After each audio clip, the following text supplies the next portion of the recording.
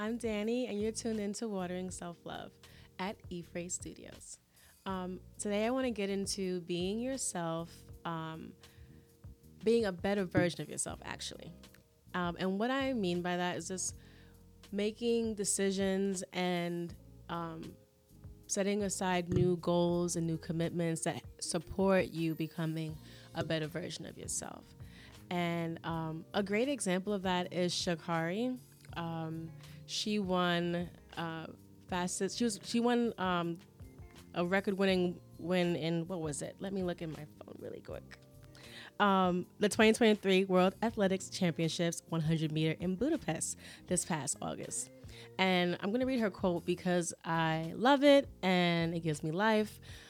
It reads, "From the beginning of the journey, I'm honored, I'm blessed. It was a great competition and brought out the best in myself. I'm not back, I'm better, and I'm going to continue to be better." And that is quoted from Olympics.com.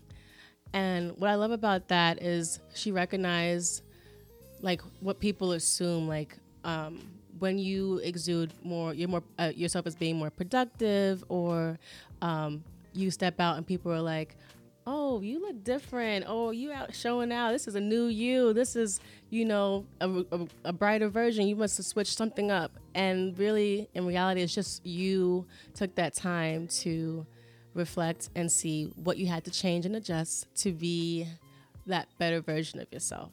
So I like that she said, "I'm not back, I'm better," because people love to down credit like the work you've done to evolve and become someone that's victorious, become someone that's more productive, that's goal oriented, that's successful. And I think it's just cool that when you recognize that, and when people see that, it's also a testament to your growth.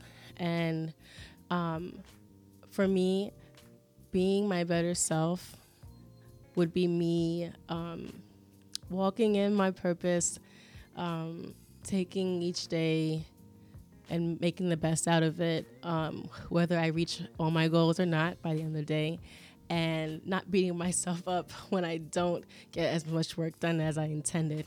Because let's face it, we're all our worst critics, so it's easy to say, you did it again, you underperformed, or you didn't get through everything on your checklist. But I'm just here to remind you that that's okay, as long as you're setting aside goals and making the time to support those goals and put it into action, and just not just writing it down. And you know what I mean? Like when you just put it down on a piece of paper or in your planner and then keep flipping past it, and then weeks go by and you forget.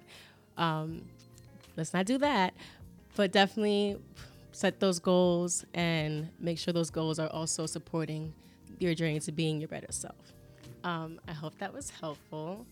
And until next time, bye.